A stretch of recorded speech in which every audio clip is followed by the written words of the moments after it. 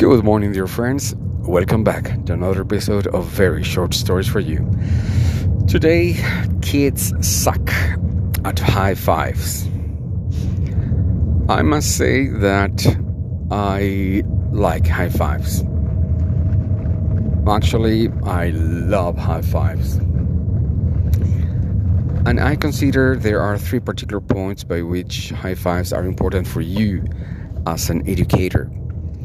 Number one, and this comes after lots of reading, there is no scientific study per se, but after observation and reading of different experiences in the academic environment, I can say that I started taking high fives in my classrooms.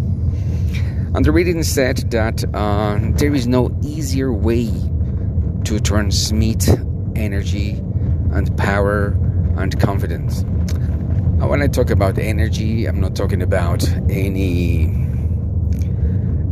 spiritual. I'm talking about true measurable energy. I mean, nothing tells you wake up better than a good slap on your hand, and especially if it's also answered by one. And so many educators consider, or they used to consider before the pandemic, that high fives were a very good way to keep everybody active. It's an easy, free way to say kids they did something good, and they like that contact, they like that energy. Everybody feels awakened. Everybody's looking for that. Number two, I remember I read a book that said that one of the most important things that an educator should do is to stand at the door of the classroom and greet all students with the shake of a hand or a high five. And the reason was very biological, that by having this skin contact, actually, you were creating a very special bond that it was going to be felt in the rest of the class. And for this particular point, they did studies showing that if you only see your students getting into the classroom and you see them going to their chairs, the result and the atmosphere you're going to get is completely different than if you actually shook their hands at the entrance.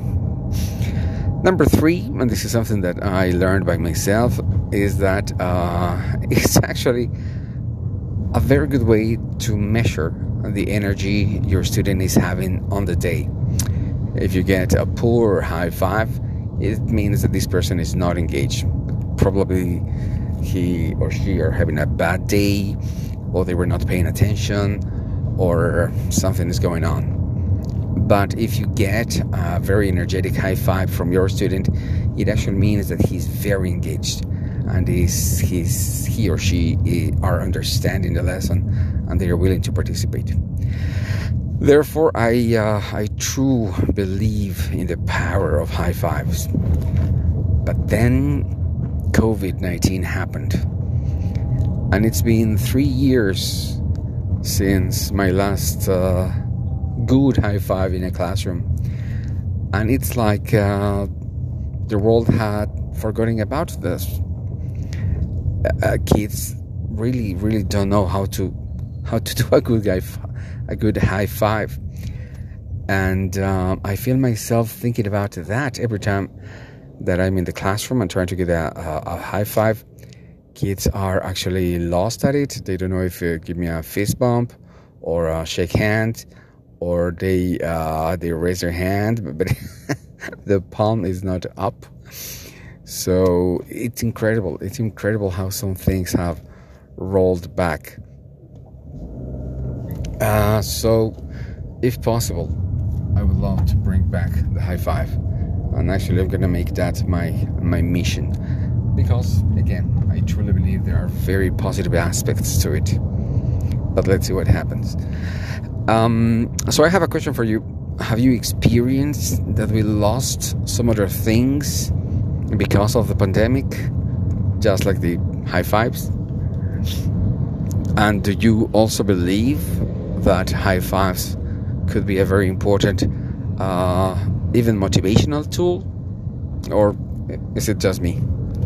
Thank you very much. This was Very Short Stories for You.